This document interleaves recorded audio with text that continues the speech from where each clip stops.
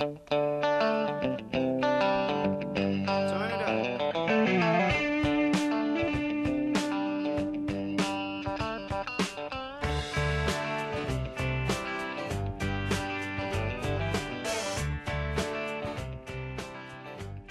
host, Mark Altman. Great to be here with you. And I have to tell everybody, our listeners here, it's not often on the show we have a guru, but we have a guru. She's shaking her head no because she's humble, but I just have to call it out that we have a special guest today, Susan McConnell, who is an absolute LinkedIn guru in every way, shape, and form. She is the host of a podcast called Dangerous Conversations, a very popular podcast on LinkedIn. She has been in sales for 26 years. And Susan, first off, welcome to the show. We're thrilled to have you. Mark, welcome. This is awesome. Yes. And you know what? I'm not a guru. I'm just a normal person that can succeed on LinkedIn. That's what I say. Look at the humility. We love humility in leadership. Okay. So, Susan, I've got to start with, an obvious question for me. You have a really diverse set of skills in sales, from lead generation to performance improvement, et cetera. But, you really have an expertise specifically in LinkedIn. And I'm wondering, as your career has evolved, how did that come about? Why take such an interest specifically in LinkedIn? Well, and you have an e-course, too, which we'll talk about in a few minutes. But yes, please, definitely. Go ahead. And we'll talk about why.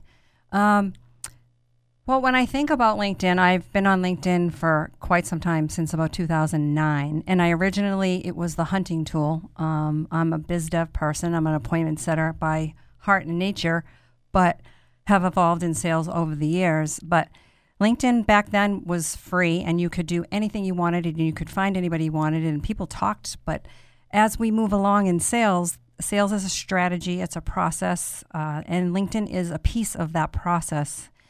And I've been always using it for many, many years, connecting with people, building my referral networks.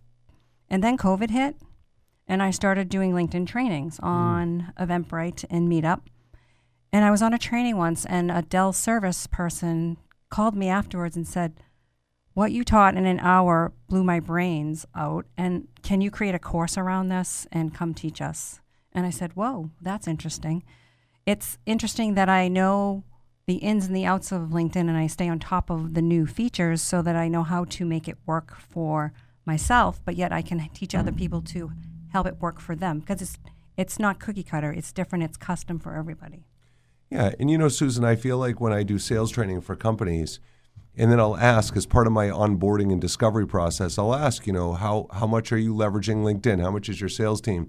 And often I feel like that's a real blind spot and a gap, in the strategy, as you alluded to before. Mm-hmm.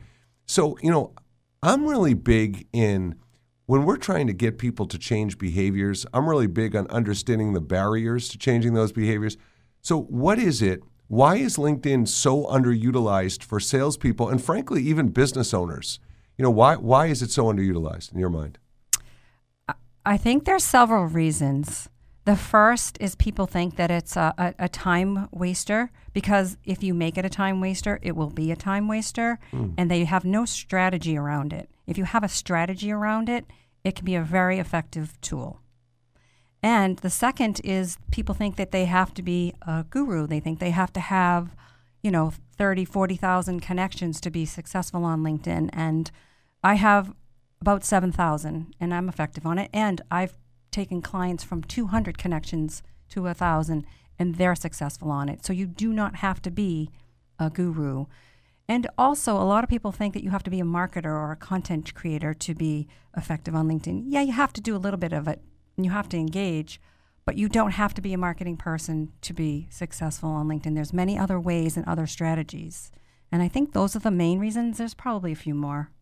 Yeah, I think you captured the spirit of the challenge. And I guess, Susan, for me, one of the things I notice on LinkedIn when I'm considering networking or connecting with someone, one of the things I look at is how many connections do they have and how often are they posting? So I guess for you, my question is, those are two kind of criteria I use to vet. Are those the two right criteria? And are there additional criteria that you kind of look at to see how if someone is utilizing LinkedIn to its fullest? Again, I said that it's custom. It's a function of why you want to connect with that person.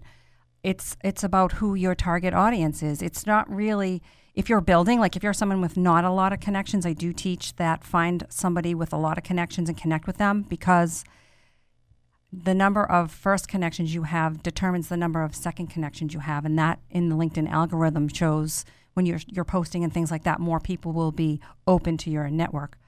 But that being said, you don't have to connect with people that have a lot of connections. You have to connect with people that you want to have a relationship with. We talk about emotional intelligence, and it's not about throwing 100 connections on the wall and having, 3 or 4 come to you. It's about finding the 3 or 4 and doing it in smaller numbers.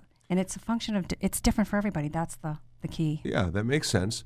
So I want to start, if you're listening to the show and you're thinking to yourself right now, which I bet a lot of people are, yeah, I know, I've been thinking about using LinkedIn more. It's like, okay, here comes Susan talking about it. So Susan, what are 2 things, like right out of the gate, if you've been pondering on developing a strategy on LinkedIn and utilizing it, leveraging more, give us a couple of things, simple starting points that people should be looking at right away. Absolutely. The first and the most important thing is your profile.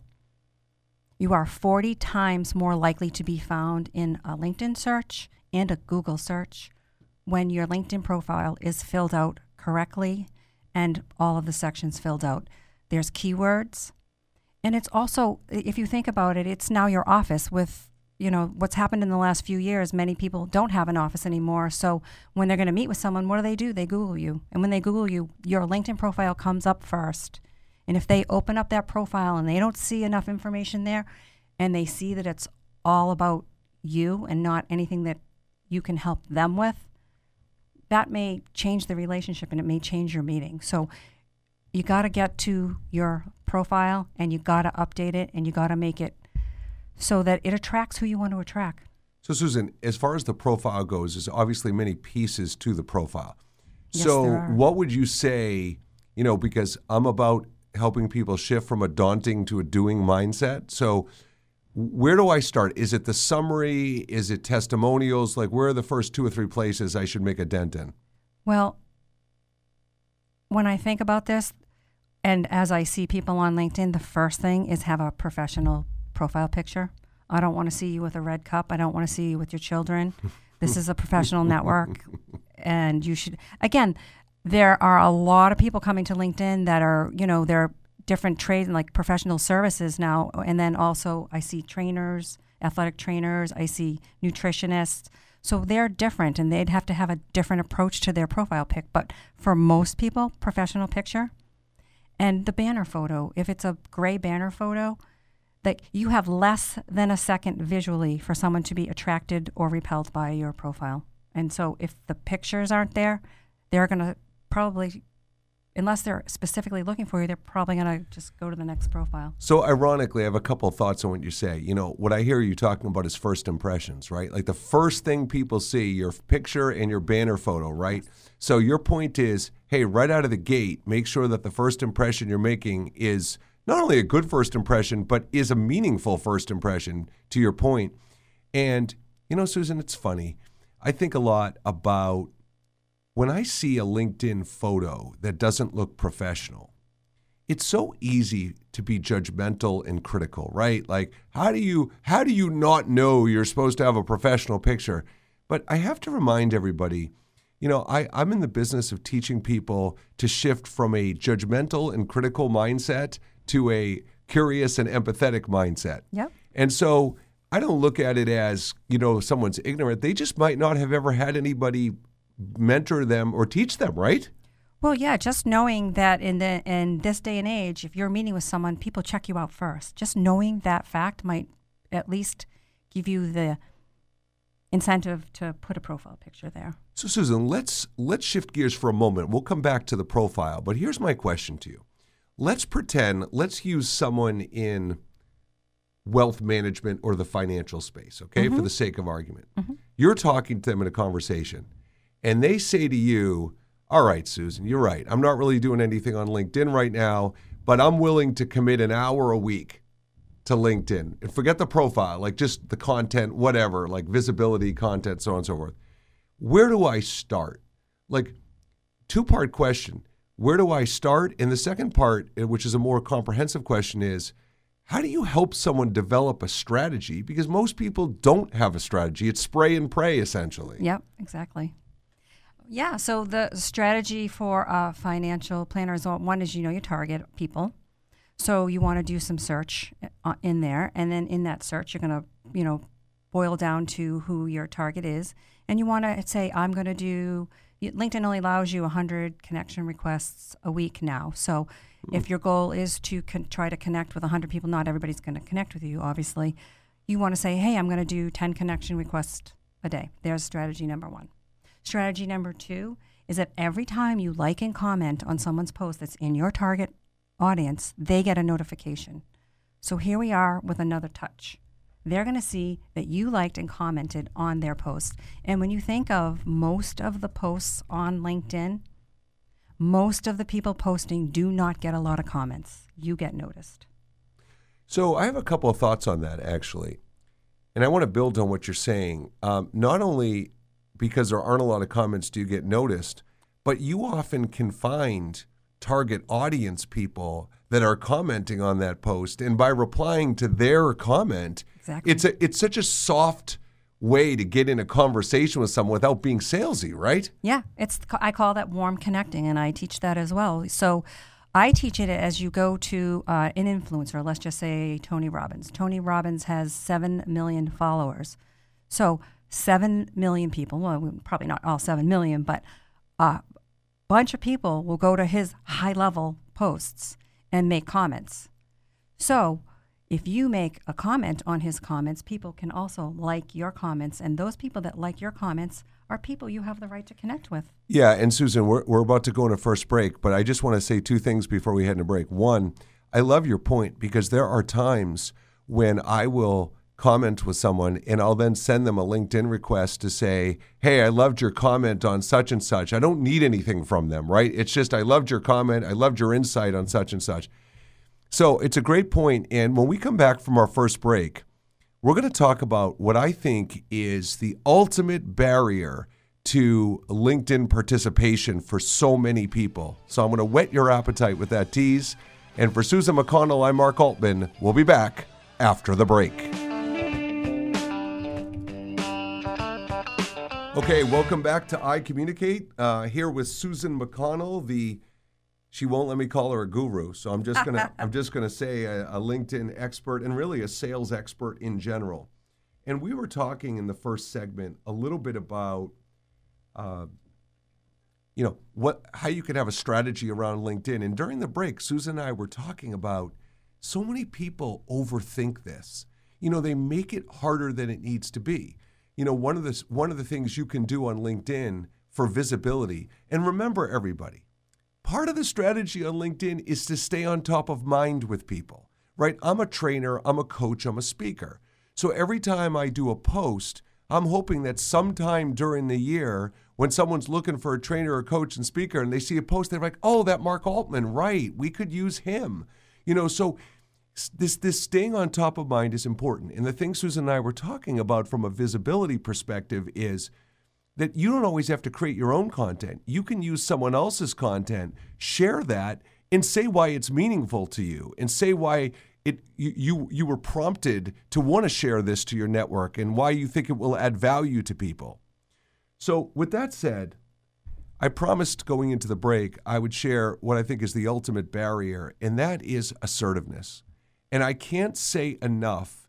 People tell me, Mark, when you think about communication, what is the skill in communication that most people struggle with? And it's assertiveness. So if I've got, Susan, and here's my question to you, and I want to start with this. If I'm going to make it up. Let's say I have 1,000 connections. First question for you is, how do you break up those connections? Because I always joke around with people. I call it the green, yellow, red effect. Okay, and in my world, I call the green people. I'm interested to know your take on this, Susan, because you and I have never talked about this before. The green people of my connections are people that I talk with on somewhat of a regular basis. we maybe over the last year we've talked, 3, 4, 5 times over the last year. So they're hot, right? They're people that genuinely are connected with me. The yellow people are people who I maybe don't talk with that much, but they have a fond recollection of some kind of experience with me, and they'd be happy to hear from me, even though we don't talk a lot. Mm-hmm. And the red people, and I always laugh when I say this, Susan, the red people are like, why the hell did I connect with those people? So I break it up that way. And I think, Susan, my long-winded point here is that I think when people are crafting messages, A, they don't really break it up in segments like that because your messaging to the green, yellows, and reds are going to be different. And B, so many people struggle to write emails that capture attention and add value. So I know that's a whole lot to unpack there, but just want to talk about the assertiveness first and then the writing aspect second. Definitely. So assertiveness, yes, you need to be assertive. You don't want to connect with someone and just say, thank you for connecting with me. You and I have the same philosophy about emotional intelligence, and that's what I teach in the message. It's not about you, it's about them. So whether they're somebody you want to get to know or they're in your network, you want to ask questions about them. If you ask them questions about them, they are 90 times more likely to answer you back. Yeah, so I want to ask you a follow-up question about that. So, Susan, if I had a nickel for every time I got a LinkedIn message or an email that said, hey, are you interested in blank, blank, blank? We do this, this, this, this, and this. And it's exactly what you're talking about. I've seen your messaging. It's so simple and succinct. It's just asking a question or two to engage them and get a conversation going and keep a conversation going, right? Yes. Yeah, it's the truth. I call it reverse emotional intelligence and also psychographics. It's understanding who you're talking to and what you want to ask them. If you're in the message area, they've connected with you. So you have the right to have a relationship, and you're not going to have a relationship if you think you're going to tell them, I'm going to 10x your sales and I'm going to grow this, that. You haven't earned that right. You haven't earned the credibility. You need to ask them about themselves. One of the most often used questions that I ask, and I noticed this on LinkedIn, and I don't know if it's a trend, but a lot of people have more than one company listed in their experience section. And my most returned question answer is, gee, Mark, you work for this company, and this company. Where do you spend most of your time? Is that because, Susan, are they asking that question because are they questioning your credibility, your availability? Like, what's that about? Why is that so important? I think it's because I want them to talk to me. Because I noticed that they're working hard and that they're working in multiple different companies. And, sometimes if I can tell by looking at the person's profile that they kind of have a sense of humor, I'm like, I'm just curious. I'm wondering if you actually sleep. Interesting. I see. So I want everybody I want to repeat what Susan said because I think it's a critical takeaway from this program today. So you said earlier in the show, Susan, you were talking about the importance of having a strategy. Now, I want to say to our listeners, the word strategy scares people. You know what I equate it to? It's like a business coach saying to an entrepreneur, you need to put a business plan together. It's like, oh my God, a business plan, a whole business? That feels like a lot of work. Strategy is a word that feels like a lot of work. But what Susan just said is, you don't have to be a great writer. You don't have to be fancy. Number one, you ask questions. But really what she's saying is, identify who the decision maker, who your target audience is, and ask questions that would be relevant to their needs, their interests, and their pain. Hey, guess what, everybody? There's your strategy. Identify a decision maker and figure out what questions are going to be most meaningful. That's a strategy, right? Yeah, it's a strategy. And to be with that, it's like you want to have, like, you connect with the people that you connect with. You ask them great questions once they connect. And then you want to take that conversation to hopefully generating, an appointment with them. And you want to have what I call a skeleton script to take them down that path and know when you're supposed to ask to meet. And that's part of your strategy. Wow, Susan, that's huge. I want to really call that out, what Susan just talked about, because, the old Kenny Rogers Gambler song, Know When to Hold 'Em and Know When to Fold 'Em. I think I think, Susan, what I see in salespeople, and I want to know your take on this, is I feel like a lot of salespeople start out asking questions, but then they get impatient, and then there's I don't know if you've ever heard me talk about, Susan, this phenomenon called happy ears. So happy ears is you do what Susan said, you ask a couple of preliminary questions. So let's say it's in my space in training, okay, as an example, right? Mm-hmm. So the question is, so what are the biggest challenges you're facing with retention and recruiting right now, okay? And let's say the person responds, yeah, we're really having a problem attracting millennials or younger generation employees. Let's say that's the answer. Happy ears would mean that I'm so happy I got a potential pain point to sell on that I immediately respond, oh, well, we help you with that. We do that. We're great at helping with that. But what you're supposed to do is continue to ask more questions to truly understand where the gaps and pains are. And happy ears is you're so happy you heard a pain center, you jump in and respond too quickly and start selling as opposed to asking more questions. And I see that a lot, Susan. Do you? Yes, absolutely. And it's definitely goes against the grain of what I teach people in the messaging area, because you have to develop the relate. You don't walk into a networking event and ask one question, then say, "Oh, so great, let's meet." Perfect analogy. Let's go meet. Perfect. Let's go. I think we can help each other. Let's meet. You don't do it that way. You find out about them. You find out about what their needs are, because they may not be a good prospect for you, or they may not be a prospective client for you, and so you have to. Asking good questions helps you both. Right. It saves you from meeting with someone that you shouldn't be meeting with. Yeah, there's a phrase I use, Susan, in sales training. It's called earn the right to sell by asking a question. And that is the intention there is don't start selling until you've collected all the necessary information you need to effectively start selling. Susan, you just brought up networking, and I want to build on that for a minute, because what has always fascinated me about people who network is if you go to a networking event, virtually or in person, now that we're getting back to more in person, but virtually or in person, okay? Now think about this for a second. Why do people go to networking events? They go to potentially get referrals, build relationships, try to understand how they can get more business. That's what I think the mindset is of most people who go to networking events. And the reason why I say that, Susan, is because if I'm at a Chamber of Commerce networking event and there's a financial planner and an electrician and a banker and an insurance person. Okay, so let's use that. Those people are unlikely that they're going to that event going, you know what? I hope I meet a trainer today. I hope I meet a coach today. Most people are not thinking, they're thinking selfishly, God, I hope I get some leads out of this today.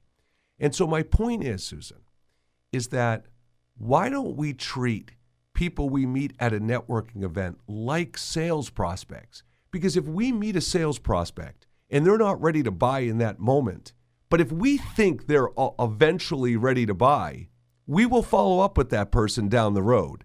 At a networking event, if I meet you at a networking event and you don't have any referrals for me that day or immediately, I think most people just go, okay, well, you can't help me, so I'm done. But why don't, if we have a strong relationship from a networking event and we feel there's genuine interest and reciprocity, why don't we treat the networking people like sales prospects? Do you get what I'm saying? It's the truth. I agree. Because if you treat them like a prospect, you will ask them the questions that you would ask a prospect, and it would help them understand how to refer you. Right. Because, and Susan, this speaks to, and we're going to talk about this heading into our third segment, but this speaks to the need for instant gratification. And see, to me, when I go to a networking event, I'm trying to understand, when I meet someone, I'm trying to understand if this person is genuinely interested in working with me, and if I'm genuinely interested in working with them. Do I trust them? Do I think they're a value add as someone I would refer business to and that I could trust and that I could build a relationship with? And if they pass that initial phase, then I'm strategizing, okay, how am I going to stay in touch with this person? How am I going to regularly connect with this person? But I think too many people, Susan, in a networking situation, if they don't get that instant gratitude, they're done. Yeah. Move on to Cincinnati, as Bill Belichick says. Right. Yeah, it's the truth. Okay, so when we come back for our next segment, we're going to continue talking about, we're going to go back to LinkedIn and talk about how instant gratification gets in the way there. For Susan McConnell, I'm Mark Altman. We'll be back after the break.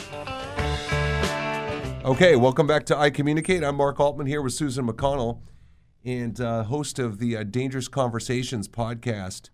And Susan, before we get back into LinkedIn, why are they dangerous? Because they're dangerously good. Good. I feel like it's Family Feuds. Is a good answer. Good answer. So you may dangerously learn something that you need to learn that day. So you and I, we use, I call them courageous conversations, difficult conversations. So when you say dangerous conversations, are you referring? Is this an assertiveness thing? Is this a provocative thing? Like, what are you inferring there? I think that I'm inferring that there's things out there that you don't know that you need to know, and it's a danger if you don't know them. And so you need to come on. And so I bring on different people in different industries. I don't just come on every Tuesday at noon and talk about LinkedIn. I'll do a little LinkedIn tip, but I bring on different people that can help everybody in different fields. Is it marketing? I have sales trainers. I had a tax specialist. I have another tax specialist that saved somebody $523 million. But I love that. If it's dangerous for you not to know it, like I love that. Yeah. So, Susan, when I think of, we were talking in the last segment about instant gratification, and I think we live in a society where we need outcomes. We expect outcomes, and if we don't get the outcomes we seek, there's a lot of why bother resignation mindset, I call it. So, you talked about a strategy. So my question for you is, what are realistic expectations people have if they're going to spend 1 hour on LinkedIn every week, if they're going to ask questions like you were alluding to earlier? What's the realistic expectations? Because people want goals, people need goals, people should have smart goals. So how do I know if my quote-unquote strategy is working? You keep track of it. I'm going to do my 100 connections. Out of those 100 connections, how many people actually connected with me? So first, if your intro message is right. And then secondly, once you get into that messaging area, how many people have you gotten down that path to say that they will meet with you or that they are not actually someone that you should meet with? Because there's a fine line of meeting with too many people that are not in your target. So you want to keep the metrics on how many you send, how many respond, and how many meetings you get out of that. Because once you get to that percentage, you can gauge how you have to take those tactics to get the meetings that you want. So let's talk metrics for a second. What is a reasonable percentage? If I send out 100 a week, what should I expect as a response? And then the second thing is, and then how many conversations is a bare minimum expectation to know that my messaging is good and I'm capturing people's attention? Great. Let's see. There's two ways to look at that. If it's a cold outreach, which a lot of people are very uncomfortable doing, but it's what you do and it's what you have to do. I would say between a 25 and a 30% connection percentage is a good cold. Okay. But then you and I talked about the strategy of warm connecting. There's a 90% connection acceptance rate. And again, just to remind our listeners, warm connecting was like commenting and liking people's posts, replying and then connecting afterwards, right? Yes. Or people that you're doing business with that you could connect with, right? Yeah, actually take that one. What I'll do is I like their comment, and then if they're in the post, I will actually just go and say, "Hey, I liked what you said on Tony Robbins' post. I hope to connect." I won't, and then I'll ask them why they said what they said. Right. I love that. Yeah. But so you want to also have a strategy around warm connecting because you want to have a mix of percentages, especially if those people are in your target. So out of the warm percentage, I bet you'd probably be able to meet with at least 50% of those people. So let me ask you this: when you are, let's go back to the cold outreach first, then we'll come back to the warm. So when you reach out to those 100 people, are you saying that you should be sending a message as well, right? Not just, will you connect with me? Are you saying, or would you just send would you connect with me? There's a couple different strategies around that. 30% of the people will connect with you if you send nothing. You send a blank request. 30% of the people will accept your connection request if you send a simple introduction. Nice to meet you. Yeah, whatever. simple, I saw your profile and I hope to connect. So, not exactly that, but something similar. Yeah. And then there's the other 30% that need you to read their profile up, down, and sideways, and they still may not connect with you. So I say go to the at least the 60. And I think you do a little bit of testing. You can say maybe do 20 or 30 blank and then try, 70, brief message and then flip-flop it and see how it works. I think it's different for different targets too. So I think you have to play around with that. What's that A/B testing? And in either case, with the cold and warm, when you're reaching out, if you're not hitting the numbers that you've alluded to, is your first, without even looking at the messaging, as a LinkedIn coach and as a sales coach, would your first instinct be that, is it just, I want to see what you're writing? Because if they're not responding, it's most likely that the writing, whatever you're writing to them, is not engaging them or capturing their attention. Is that where you would obviously go first? Yes, definitely. Okay. Secondly, I would also say, is what you're saying in your profile what they want to see when they come to you? So I go back to the profile. If your profile is not set up right, you're starting off on the wrong foot. So it's interesting how you tied that all together, Susan. So, I had a sales interaction with a prospect a couple of weeks ago. And, I always ask the question in the beginning, what prompted you to respond to me, reply to my inquiry, And I was so shocked. I don't know if I told you this, but the woman said to me, to be honest, I didn't go to your website. I didn't even go to your LinkedIn. She goes, I Googled you and I saw you had a podcast. And I listened to one of the segments of your podcast. And I love that you're edgy with communication. And that's why I reached back out to you. And I thought to myself, for the love of God, like in a million years, I wouldn't have necessarily thought that. And the reason I tell that story is because when you think about what Susan just said, we're talking about proactive in the messaging that you send out to people. But what you don't necessarily know, for the 70% of the people who don't respond, your writing may have just been fine. But then when they Google you or look at your LinkedIn profile and aren't that excited or impressed by what you have to say, they choose not to respond. And that's the point Susan's been making from day one is, it's one thing to have outbound messaging being good, but if your profile isn't engaging and meaningful and, tied into what your core decision maker audience is looking to see, then they're probably not going to respond. Correct.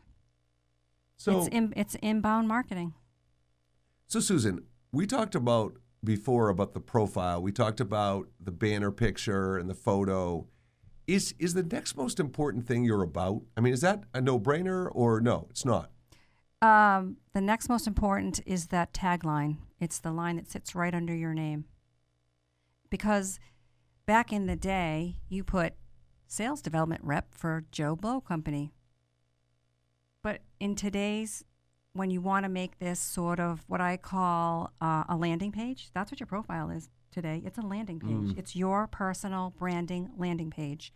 And if I go to your profile and I see your financial planner with 14 different degrees, okay, whatever. I may go down further. But if I get to your profile and it says, I help people make better conversations. I help business owners make, if you tell people what you do right there in a clear sentence with numbers, if you can put them in there, it's one more thing. They go, oh, wow, he could solve my problem. I might want to read more.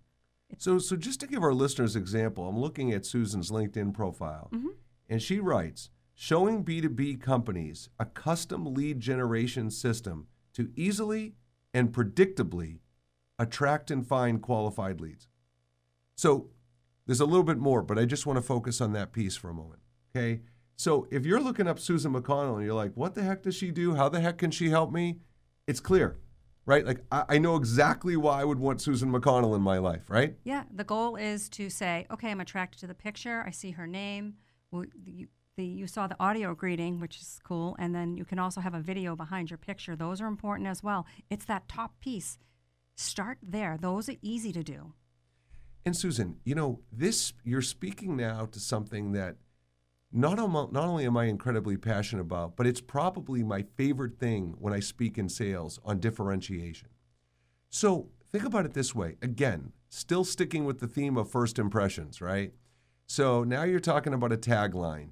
And look, if I'm looking for a financial advisor or an insurance person, there are thousands of people that do that, hundreds of thousands of people who do that. So when I come to you, if I just see financial advisor or insurance person, nothing stands out. You're not differentiated. So the question is, it's not only being clear of what problem you solve and how you help, but do you sound different than all of your peers in your competition? Or are you just one and the same? And I think that differentiation piece is huge, right, Susan? Yeah, when you, what did you say? What was the first one? Financial advisor or insurance person. Insurance person.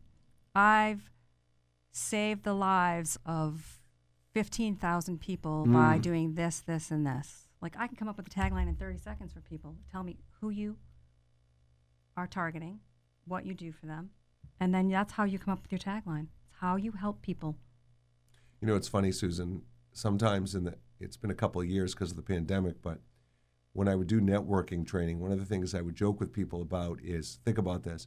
When you meet someone at a networking event, I would teach people that if the first thing you say is, I'm John Smith, I'm a financial advisor, then right when you tell me that, I immediately start assuming a whole bunch of stuff. Oh, yeah. Right? Because now, whatever experiences I've had with financial advisors, I assume you're going to be salesy, I assume you're going to talk a lot, which may be completely untrue. But the reality is that when people come right out and say what they do, and that's their attention grabber verbally, then you don't make me curious. You don't make me want to learn more. So one of the exercises, Susan, I have people do is I have them think of an alternate way to describe what they do. So, for example, a realtor, if you met a realtor at a networking event and said, so what do you do? And she would say, oh, I put roofs over people's head. That's cool. Right? So that's what we're talking about. But I got to tell you, Susan, you'll appreciate this. The best answer I've ever heard as a substitute to what they do. Are we going to break? Okay. I will finish telling this story after this break. We'll be right back for iCommunicate. Okay, welcome back to iCommunicate, here for our final segment, and joined by Susan McConnell, a sales expert, performance improvement extraordinaire, and really an incredible expertise around LinkedIn.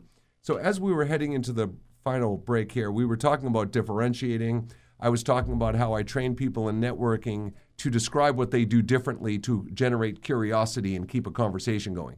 So Susan, the best answer, and I can't even take credit for this because it wasn't mine, a guy called himself, he would introduce himself and say, hey, nice to meet you. He said, what do you do for a living? He said, oh, I'm a boxer.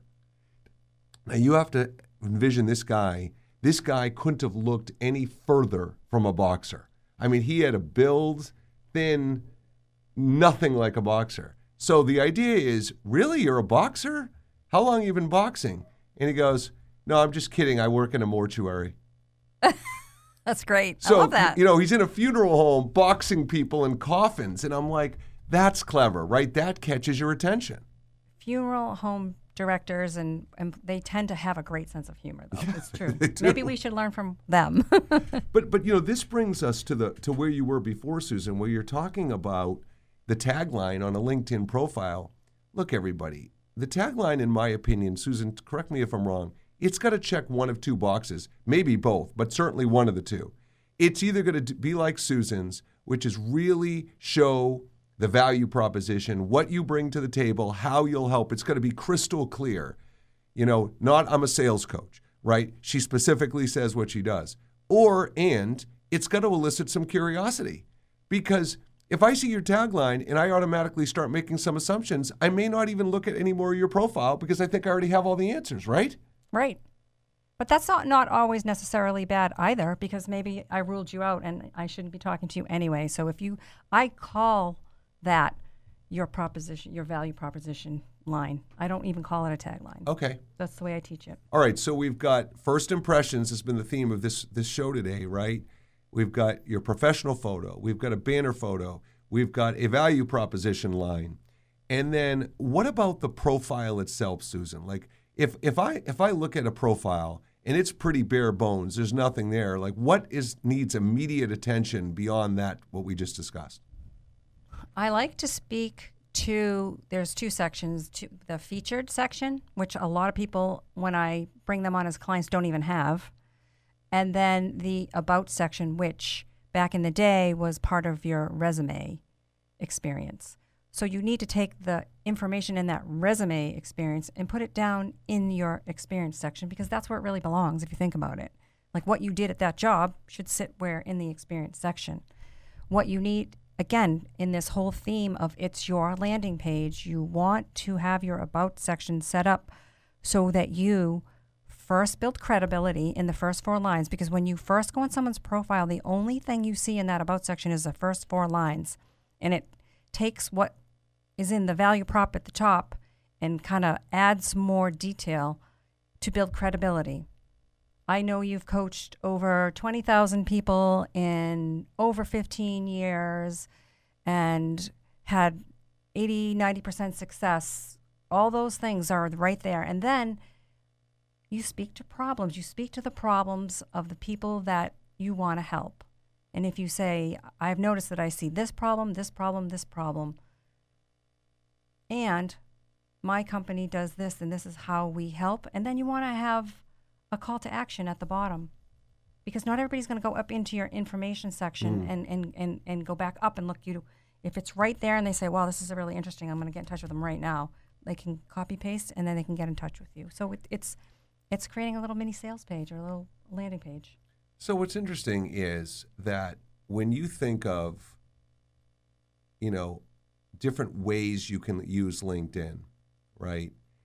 My experience is, Susan, that when we as salespeople, entrepreneurs, business owners, sales teams, you name it, there's really typically 2 reasons we communicate with the prospect or a customer. Number 1, because we need something, or number 2, to reactively respond to a request.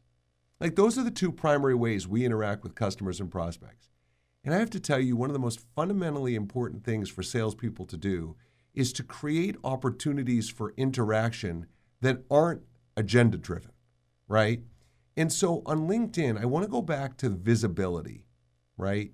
And so when you create opportunities to add value to people through your own content, through sharing other people's content, now what I see happen, Susan, is if I'm reaching out to you, sending you a personal message, hey, I was thinking of you, I saw this article, I thought it would be really valuable to you. When you're doing things like that, then when I do reach out to you for a sales purpose, they won't see me coming because there's been enough interactions where I've added value and shown that the only reason I'm reaching out to you isn't because I need something. You developed rapport. Right. You developed the right to ask.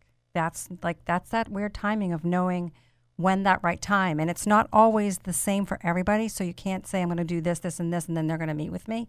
It's going to be different. So you have to build rapport, and you build rapport by asking good questions and providing material. That's a great way to do it. Now, the last thing I want to bring up, Susan, on the show today is we talked a little earlier about assertiveness.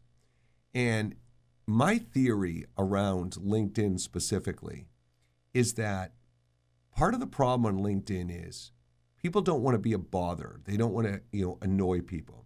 So let's say I looked at your connections and I saw a handful of people that I thought I would love for you to make an introduction to or referral to.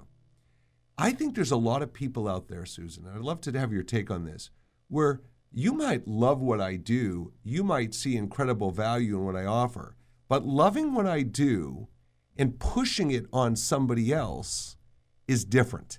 Because if you as a person aren't comfortable reaching out to someone in your network to say, hey, this guy, Mark Altman, you really need to talk to him. He could add value to you, your team, your organization, whatever.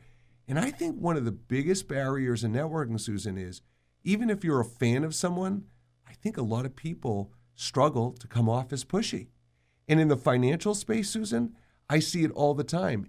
In financial advisors, they're so happy they have these clients that they feel like if I call up a client and say, hey, do you know anybody else that may be able to benefit from my services, that they're going to frustrate people and think they're being too salesy.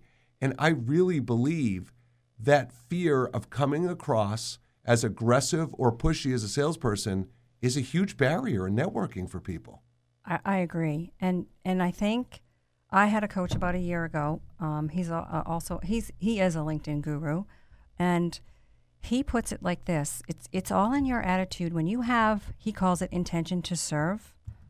You have the intention to serve other people at the highest level. Well, one, you can't serve them unless they become your client.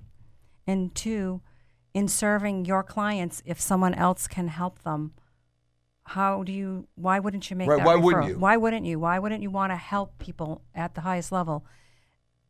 And if we know each other and you told me you wanted to meet somebody, I'd make that referral. I make so many referrals. I found 3 or 4 people jobs. I found 2 or 3 email marketing clients for somebody this year. That's the coolest thing, is giving a referral. Yeah, I love that, Susan. Intention to serve. It's so great because, like, a lot of times when people in the workplace are not comfortable speaking up for what they want and need, the way I coach them is I say, you're depriving. If you have a good idea or a strategy or feedback and you're not speaking up, instead of, is it good? Do I think they'll do it?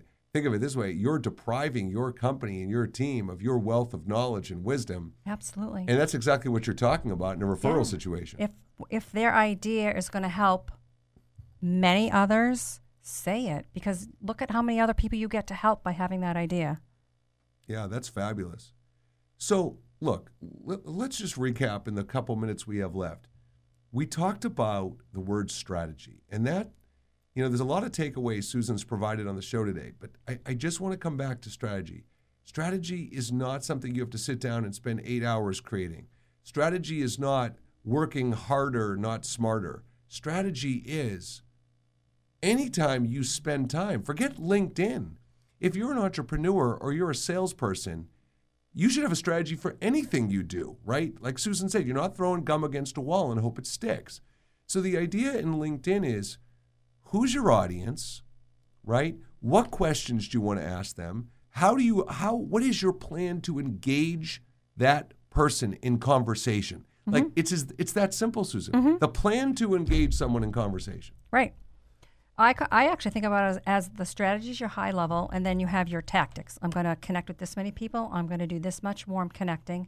I'm going to try to go to influencer posts 2 or 3 times a week, and then I'm going to try to post myself. Like that's your tactics, and then you watch your tactics, and then you say, is this strategy working? Do I need to change these things to make my strategy work?